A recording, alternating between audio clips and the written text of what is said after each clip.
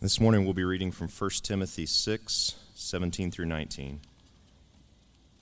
As for the rich in this present age, charge them not to be haughty, nor set their hopes on the uncertainty of riches, but on God, who richly provides us with everything to enjoy. They are to do good, to be rich in good works, to be generous and ready to share, thus storing up treasure for themselves as a good foundation for the future, so that they may take hold of that which is truly life. This is the word of the Lord. This morning we're talking about the fear as we are moving through this series on fear. We are talking about the fear of economic failure. And certainly in our climate in the world today, not just in the United States, but in the world, there is a fear that multiple market collapses could create a colossal economic failure. Perhaps some of you don't think about that. You just think of your own economic woes, your own personal family finances, and that brings you to a place of wondering how you're going to make ends meet or how you're going to get through the crisis that you may be going through right now. And the question is, does Scripture speak to the fear? Does Scripture speak to the fear that is associated with finances, as it is a legitimate fear? Does Scripture speak to that? And the answer is yes. Paul is instructing Timothy here in 1 Timothy. He is instructing him about different groups in the church. You see, Timothy is a young pastor who needs Paul to speak to him. He needs the mentoring of Paul. He needs this wisdom and instruction because he has found himself in this pretty significant city called Ephesus. And his job is to pastor the church at Ephesus. And as he is there to pastor this church at Ephesus, Timothy needs some help. So Paul instructs him with the groups of old and young and how to deal with old and young people together and how they should get along. Paul helps Timothy with a second group, a group of elders, meaning leaders in the church. How ought they to lead and what kind of people ought they to be? Paul helps Timothy to know how to deal with widows. How should you deal with widows in the church? And then slaves. Paul says this is how slaves ought to be treated as they existed in that culture. And finally, right at the end of his letter, it almost seems inserted. It looks like it ought to come earlier, really, in chapter 6, verse 2, probably inserted there. Paul says this is how to deal and lead rich people. And so it is in that treatment that we discover how to avoid and deal with the fear that accompanies financial worry. Let's define the term rich because that's hard to do, and we'll define it in terms of the entire world to begin with. Rich is a term that must be seen in context. If you look at the entire world, all of us are rich. All of us in this room, because so much of the world lives on less than $2 a day. And so if you are in this room, then compared to the whole world, you're rich. Regardless of your circumstances in here, you're rich. Let's take that in McDowell County. One of the poorer counties in western North Carolina is this one, McDowell County. The average median income in this county for a two-income household, so mom, dad working together, is $39,000. If you and your husband, you and your wife together earn more than $39,000, then you have more money than the average family in McDowell County. Let's take it then in context of this church. Some of you earn more than others do here. You come into this place and God has blessed you either through your profession or through some investments you've made or through a career or through some smart decisions that you've made or through an inheritance, whatever it may be, and you earn more than other folks in here. You would be considered to be rich or perhaps even wealthy. So the message is for all of us then, isn't it? It's for every person in the room. As for the rich, is every person in here, because relatively we are. What ought we to do? Paul gives 3 principles. I would call them sound investing principles. He says, as for the rich in this present age, charge them not to be haughty, nor to set their hopes on the uncertainty of riches, but on God, who richly provides us with everything to enjoy. Investment strategy number 1, hope in God, not money. That's what Paul says. Hope in God, not money. He says, do not be haughty, which means to be high-minded. Some of your translations may render it. To be high-minded. What does that mean? Don't let your money go to your head. You could say it that way. Don't let your money go to your head. Money goes to people's heads, I've discovered, in 2 different ways. There are those people who get money and it goes and burns a hole in their pocket. And so all that's in their head is, when can I go and where can I spend it? When can I go and where can I spend it? Money's gone to their heads, but it's going to go right out of their pockets as soon as they get a chance. Then there are others who get money and it is stored away somewhere. They just can't wait to get to the bank and invest it, or get to their broker and have it invested, and they read the investment reports constantly.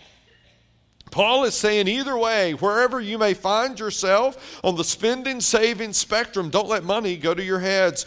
Do not be high-minded, nor to set their hopes on the uncertainty of riches. How are riches uncertain? They're uncertain, I say, also in a couple of ways. Number 1, money comes and goes. It does. You may have quite a bit of money, but find yourself in a circumstance where you have to spend a lot of money on a health-related issue, and all of a sudden it goes.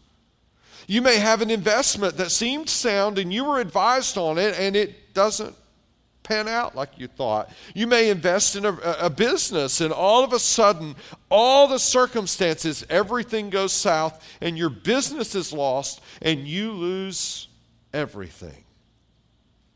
But there's a second, more subtle uncertainty that accompanies money. There is the illusion that money satisfies, isn't there? There is this illusion, this feeling that if I could get just a little bit more, money will satisfy me. It will buy me this, or it will get me this privilege, or I'll have this kind of power. If I could just get a little bit more money. There's this illusion that money satisfies, and it doesn't. That is the uncertainty of riches. Money doesn't satisfy. Ran across this week the story of Sam Polk. Sam Polk did an op-ed in the New York Times on January of this year. This is what he writes. In my last year on Wall Street, my bonus was $3.6 million, and I was angry because it wasn't big enough. I was 30 years old, had no children to raise, no debts to pay, no philanthropic goal in mind. I wanted more money for exactly the same reason an alcoholic needs another drink. I was addicted, he says.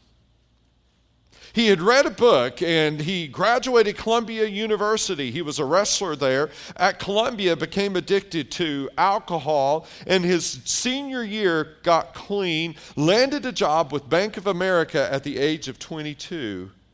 He said, when I walked onto that trading floor for the first time and saw the glowing flat screen TVs, high-tech computer monitors, and phone turrets with enough dials, knobs, and buttons to make it seem like the cockpit of a fighter plane, I knew exactly what I wanted to do with the rest of my life. It looked as if the traders were playing a video game inside a spaceship.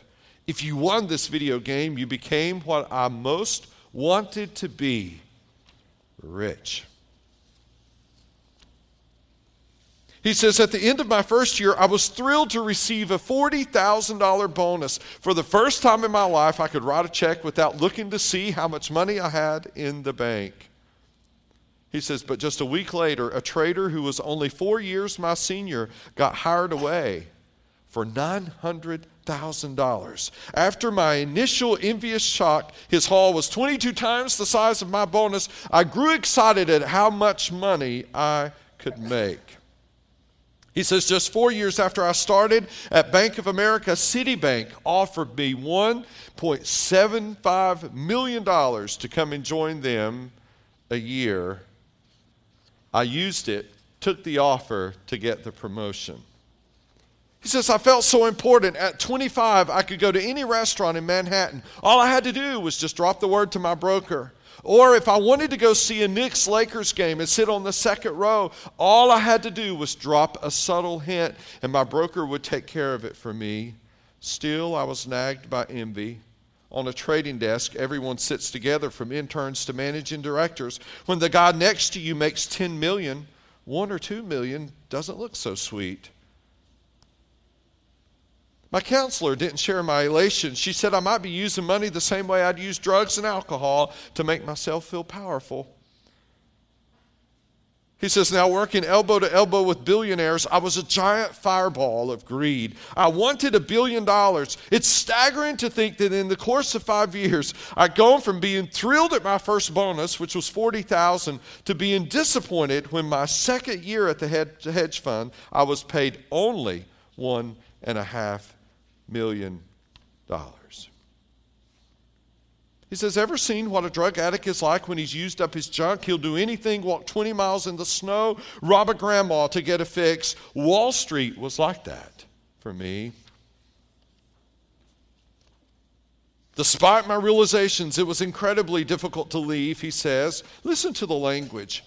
Listen to the language. 30 years old, making multiple millions a year, plus millions in bonuses. I was terrified of running out of money and foregoing future bonuses. More than anything, I was afraid that 5 or 10 years down the road, I'd feel like an idiot for walking away from my one chance to be really important. What made it harder was that people thought I was crazy for thinking about leaving. In 2010, in a final display of my withering addiction, I demanded $8 million instead of $3.6. My bosses said they'd raise my bonus if I agreed to stay several more years. Instead, I walked away. He says, I recently got an email from a hedge fund trader who said that though he was making millions every year, he felt trapped and empty but couldn't summon the courage to leave. He says, I believe there are others out there. Maybe we can form a group and confront our addiction together. And then he makes this practical suggestion that they'll take 25% of their bonuses, throw them into a fund to help people.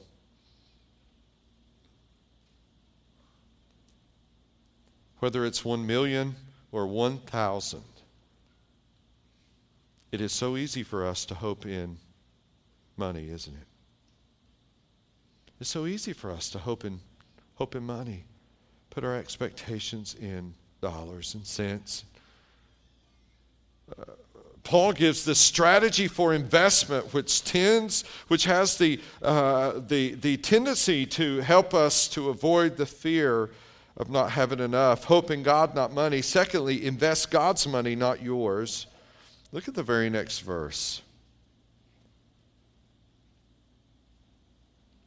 Or the same verse at the end of it. On the uncertainty of riches, but on God who richly provides us with everything to enjoy. Then verse 18, they are to do good, to be rich in good works, to be generous and ready to share. You have 4 ways of saying the same thing. To do good, to be rich in good works, which is a play on words, to be generous and ready to share.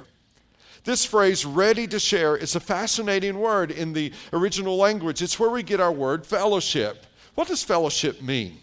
Well, in Baptist life, for many years, fellowship has meant get together and do what? Eat. Yeah, several of you said it. In Baptist life, if you're going to fellowship, you got to have some food, right? Which makes me sick thinking about it right now. But you're going to get together and you're going to eat. Not so. Not so. The word means to share with one another, to share your life with somebody else, to share with one another. And so when Paul writes here, be ready to share, Paul is saying that you see a need and you're ready to meet the need. That's why we do Lunch Bunch in this county. 6 years ago, I was driving around and gas prices had gone up tremendously. My wife was working at Old Fort in the cafeteria. She was coming home telling me about children who literally would come in line on a Monday morning. And she said it was obvious they were so hungry on that Monday morning coming through that breakfast line, they couldn't wait to get food. And so what happened? Like God just put this burden on me that somehow we've got to make sure in the summertime those kids get something to eat. And all of a sudden, churches all over the county seem to share that burden. And God has so blessed that through the years. Be ready to share. I think of 2 years ago when Sarah Syack called our offices and she said, I was driving down the road this morning and I saw this woman. She was walking down the road with her McDonald's uniform on. Sarah, who's a young mom, said, I pulled over and spoke to her and said, where are you going? And she said, well, I'm walking to work. Where do you live? She told Sarah where she lived. This woman walked almost an hour to work every day. Sarah said, why don't you have a car? And the story unfolded. And by Sunday, I was up here telling you this woman's story. And by the end of that week, you had bought her a car. And so she had this car, this nothing fancy, just a car. Sarah went and took this car to her, and she was absolutely thrilled to simply have transportation, eager, ready to share. That's what Paul says. Now, you say, but Jerry, I struggle to let go of my money. Well, part of your problem could be your thinking. It isn't yours. It's God's. Notice what he says here. He says, but on God who richly provides us with everything to enjoy. That word enjoy is a fascinating word that's used there, and some of you, frankly, are going to find it offensive. The word literally means sensual enjoyment. What is the point he's making to use such a bold word in such a sentence? Means that God can so provide you with everything you need so as to equal the sensual enjoyment you would have with your husband or with your wife. Money can satisfy at this level, God at this level. That's what Paul is saying. God so richly provides you everything. And so whatever you gave today in the offering, it wasn't yours to give, was it? No, it was God's. It was His to give. You gave His money today. Those of you who've spent time serving Him already, it wasn't your time. God has appointed your time to you. And so you simply took some of the time He has given you and you gave it away today. Whatever talent you have wasn't yours. It's one that God gave you, and you simply took that talent, or you are taking that talent and giving it back to Him. And when you view it that way, your worries will start to subside. Chip Ingram tells the story in a little book he wrote called The Genius of Generosity. Chip was a young pastor in Dallas, Texas area, out in away from Dallas, Texas. And he said this guy by the name of John Seville.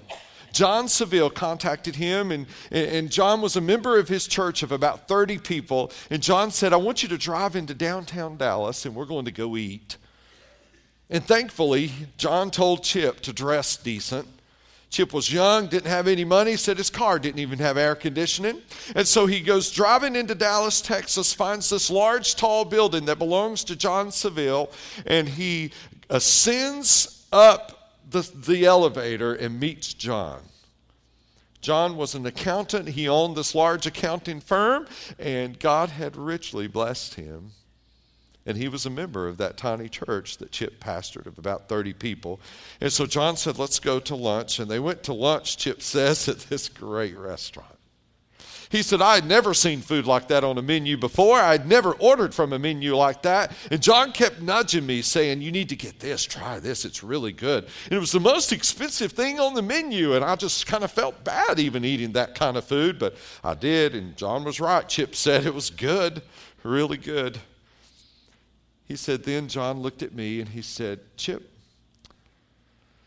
you're out there in the country all the time, and you see poor people all the time, and God's richly blessed me, and I care about those people. He said, and he reached into his suit and pulled out a checkbook. He said, so I've got a checkbook here. I've signed all the checks in it. He said, up here in the left-hand corner, or right-hand corner of the ledger, he wrote $5,000. Wherever you think it's needed, spend it. And Chip said, I thought, are you kidding?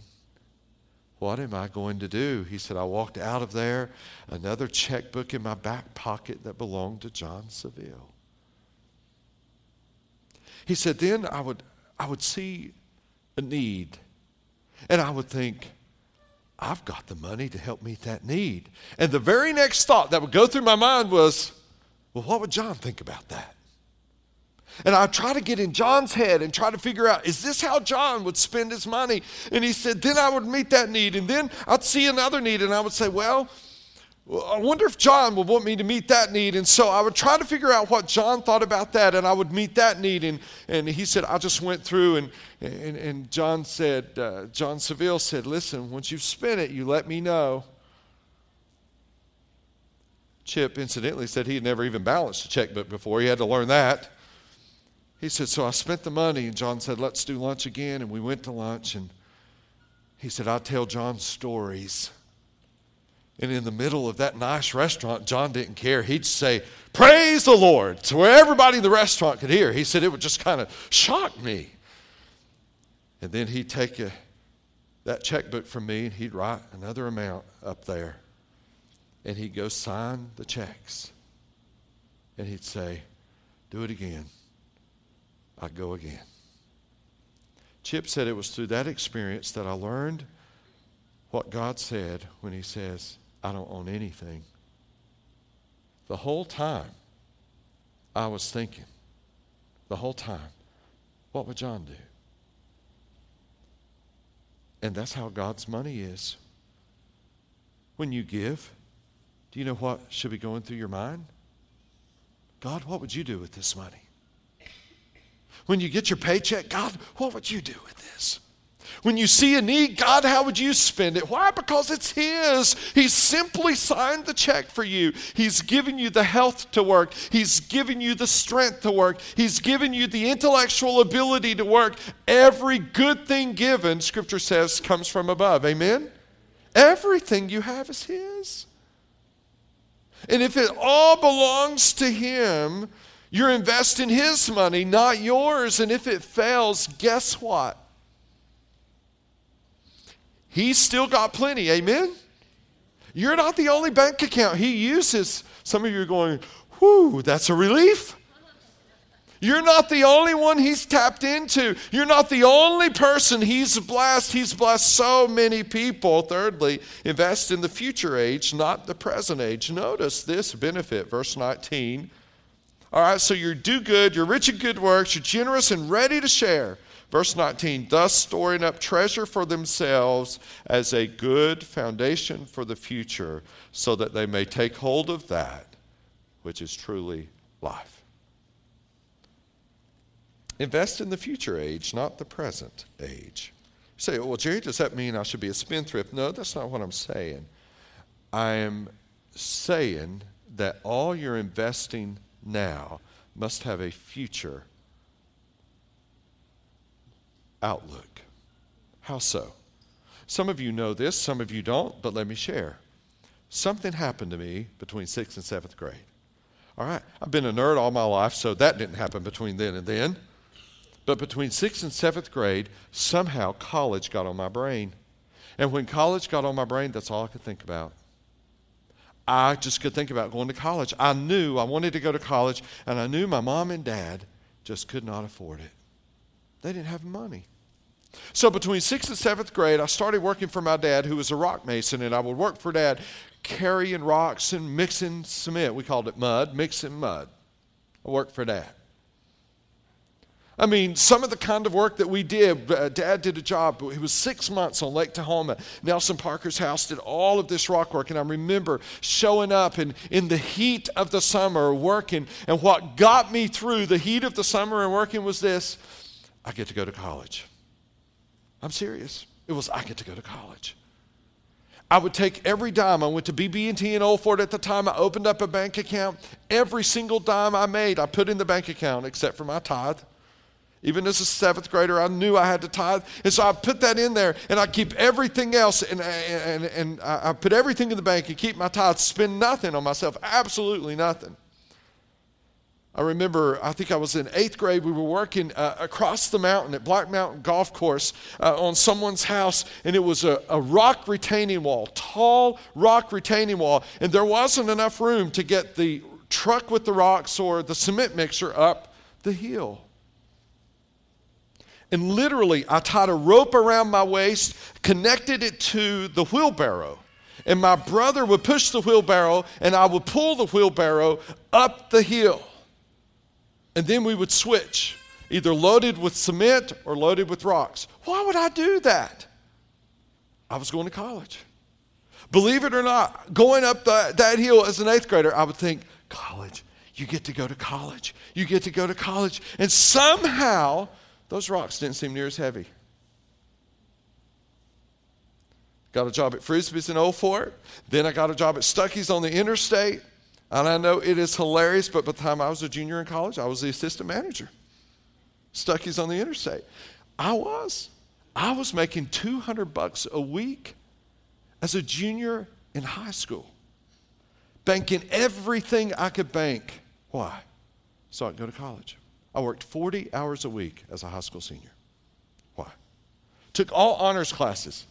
I did my research. It's before the days of internet. Went to mom and dad and said, listen, I've done my research. I know kind of where your tax bracket is. And if you'll drop me out, you got 3 other children, it's not going to affect your tax bracket. Drop me out. I could be on financial aid by myself. I'll get the maximum amount of financial aid. My parents looked at me like, you're an idiot. But they did it. And so when they did drop me out, and here I am. Why? I just wanted to go to college. That's all I could think. I did not go on any senior trip, which was cruises in those days. Didn't do those. Didn't go to the prom. Why? Cost money. And then I financed people's ways who did. They would come to me, and they knew I had money, and I would finance them with interest. I'm not lying. Why? So I could go to college. All I wanted to do was go to college. It made all of that worth it when I wrote that first check. I remember still to this day writing that first check to Wofford College in Spartanburg, South Carolina for $3,300 and some dollars out of my bank account for my part of my first year. It felt so good. Why? For 6 years, all I thought about was what? College. And that helped me pull rocks up a hill, mix cement, work at Frisbee's, work at Stuckey's. That's what Paul is saying here. Please hear me. Please hear me. Everybody looking this way.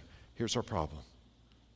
We are so earthly minded, we have no clue about investing in eternity. What if we lived here and we thought, heaven, eternity. Oh, God, you've given me this. What in the world will I do with my time so that it's maximized until I see you, Jesus? How will I use my money so that it's maximized? Jesus, I am working hard, and these 7th and 8th graders are getting on my nerves, but Jesus, this money, this time, this talent, it's yours. Paul says here, you store up for yourselves a foundation in heaven. What might that foundation look like? Graham Daniels' testimony, he talked about that kids club, that Christian club. Our church sponsors one of those, and there are 8 schools in the county that does it. It costs about $1,000 a year to do it in one of the schools. Our missions team supports one of those. We sponsor it completely so that when you tithe, you give to a Graham Daniels Come into Christ. You didn't know that, did you? This morning in the early service, Troy and Trudy Cathy sat Harper sat right where Mike and Alicia Rowland are sitting. They have just returned from Central Asia. They live in so much danger on the field. Perhaps you didn't know they can't even celebrate any success they may have, but since our church sponsors them to go every time you give, investment in the future, that somebody in Central Asia may come to Christ. Where's Garrett Grindstaff? Is he here this morning? Don't see him. He's not? Okay. Garrett Grindstaff just came on staff here as an intern this summer. Madeline Davis, who was in the early service, just came on staff as an intern. Do you know what they're doing this summer? Madeline's working with Josh. Garrett is leading backyard Bible clubs all over the county. How is that possible? Well, a generous donor gave the money to pay for their internships a couple years ago. And then we get a call from Ridgecrest from Megan. And Megan works with Infuge. And Infuge is having hundreds of kids come from all over the country to Ridgecrest. And they're coming to do camp and to do mission work. So this summer, we're still putting the schedule together. When you see it, it's going to blow your mind. We've got 5 different neighborhoods in this county and 5 or 6 different camps here at this church for children, and 600 teenagers from all over the country who are going to descend on McDowell County this summer. Isn't that awesome? How did that start? A donor family giving money for an internship that allows us, the personnel, to manage 600 people coming into this county. What Paul says that you do is you lay up for yourselves a good foundation for the future so that you can what? Really start to live. Here it is. Generous giving is real living. That's what Paul says. Generous giving is real living. You want to enjoy life? Every week when you get your paycheck, say, okay, God, here goes. This is what you've given me. Now tell me what to do with it. Oh, you've got your bills to pay and you've got your responsibilities and you must take care of them. But with the margin, what happens with the margin? You say, Jerry, there's no margin. Then start to take care of that problem. What happens with the margin? How do you give outside of that? That's when you take hold of, you grab onto what is really life. That's when you grab on to real living. That's when you're holding on and God is doing these marvelous things and you're just part of it. And you may get no credit for it at all and nobody may ever see it. But wow, the joy you have in the middle of it is incredible. That's what Paul says. You say, Jerry, what should I do now? Let me give you 2 or 3 practical steps. Number 1, if you've never tithed, meaning giving a percentage, then do that. Some of you can start easily with 10%, but if you say, Jerry, I have debt and these other things, then start with some percentage. Do you know what tithing does? It builds a margin into your life. It just builds a financial margin in. And when you tithe, you say, well, I can live only on 90%, and that's good. Secondly, beyond that, as you go through your week, conversations with God that say, all right, God, best I can tell, I got $20 this week. It doesn't have to be 20,000. I think we've kind of gotten confused about that. I've got $20 this week. How would you want me to use that? And listen. Just listen. And whatever he says to do it. Just simple generosity. We're not talking about colossal, earth-shattering, life-changing things. Some of you can do that, and if you can, it needs to be 20,000. But for most of us, it isn't. Then listen. It could be an expenditure of time because you're in a place in your life where you have more time than money. Some people are there. And so you show up and you do something that someone cannot do for themselves.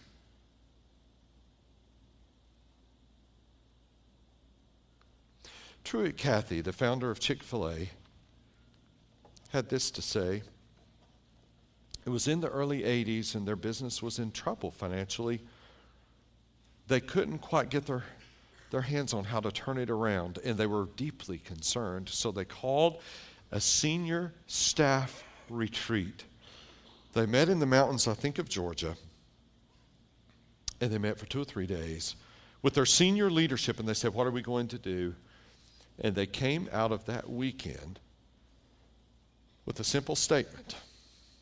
And Cathy said, when we carried this back to our leadership, our middle managers, they looked at us and said, you've got to be kidding.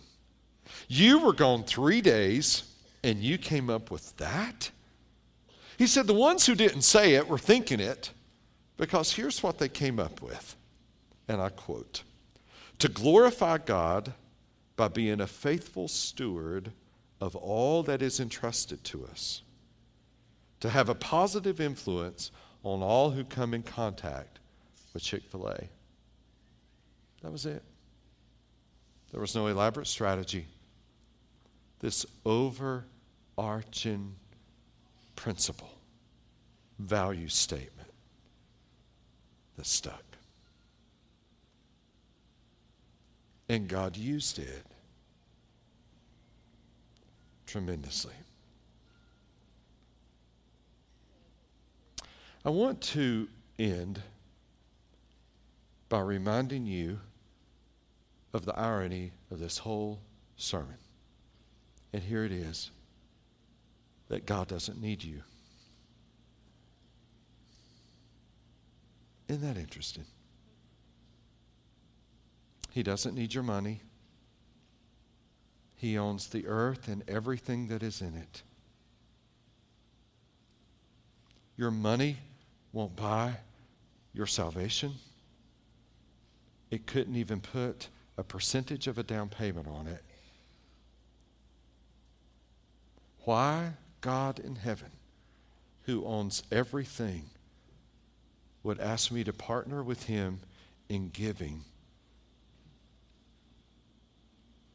is astounding.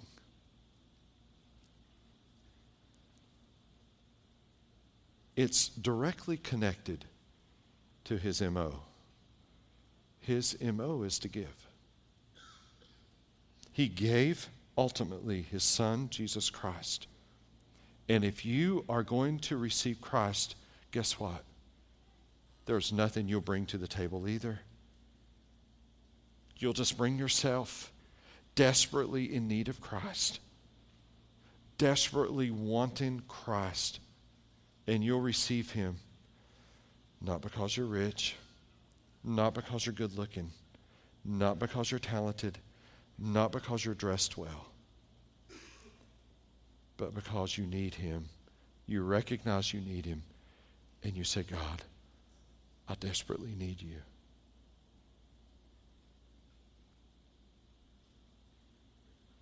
You bring nothing then when you bring your gifts, be they 100, 1,000, or 1,000,000.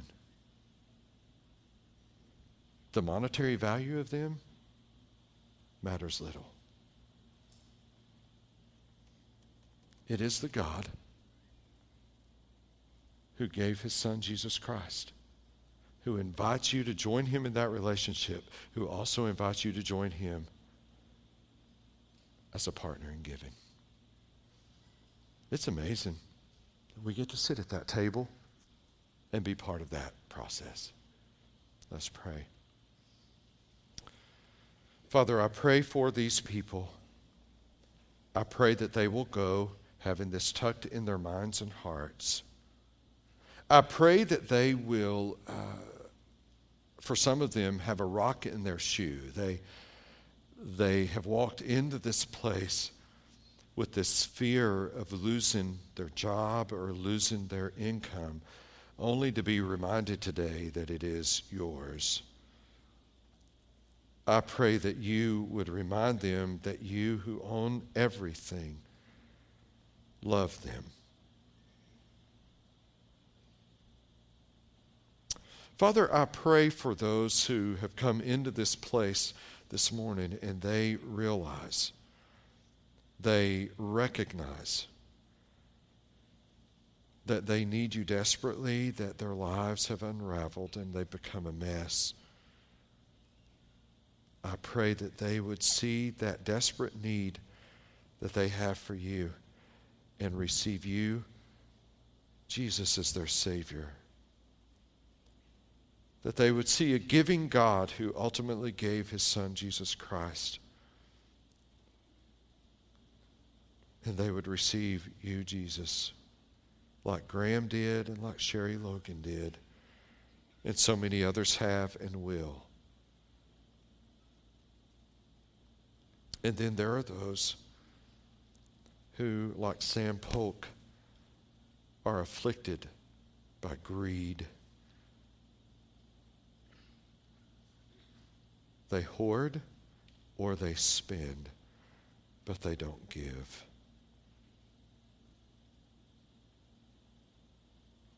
Show them the vast expanse between their life now and real living. I pray this, Jesus, in your name. Amen. We're going to go. Before we do,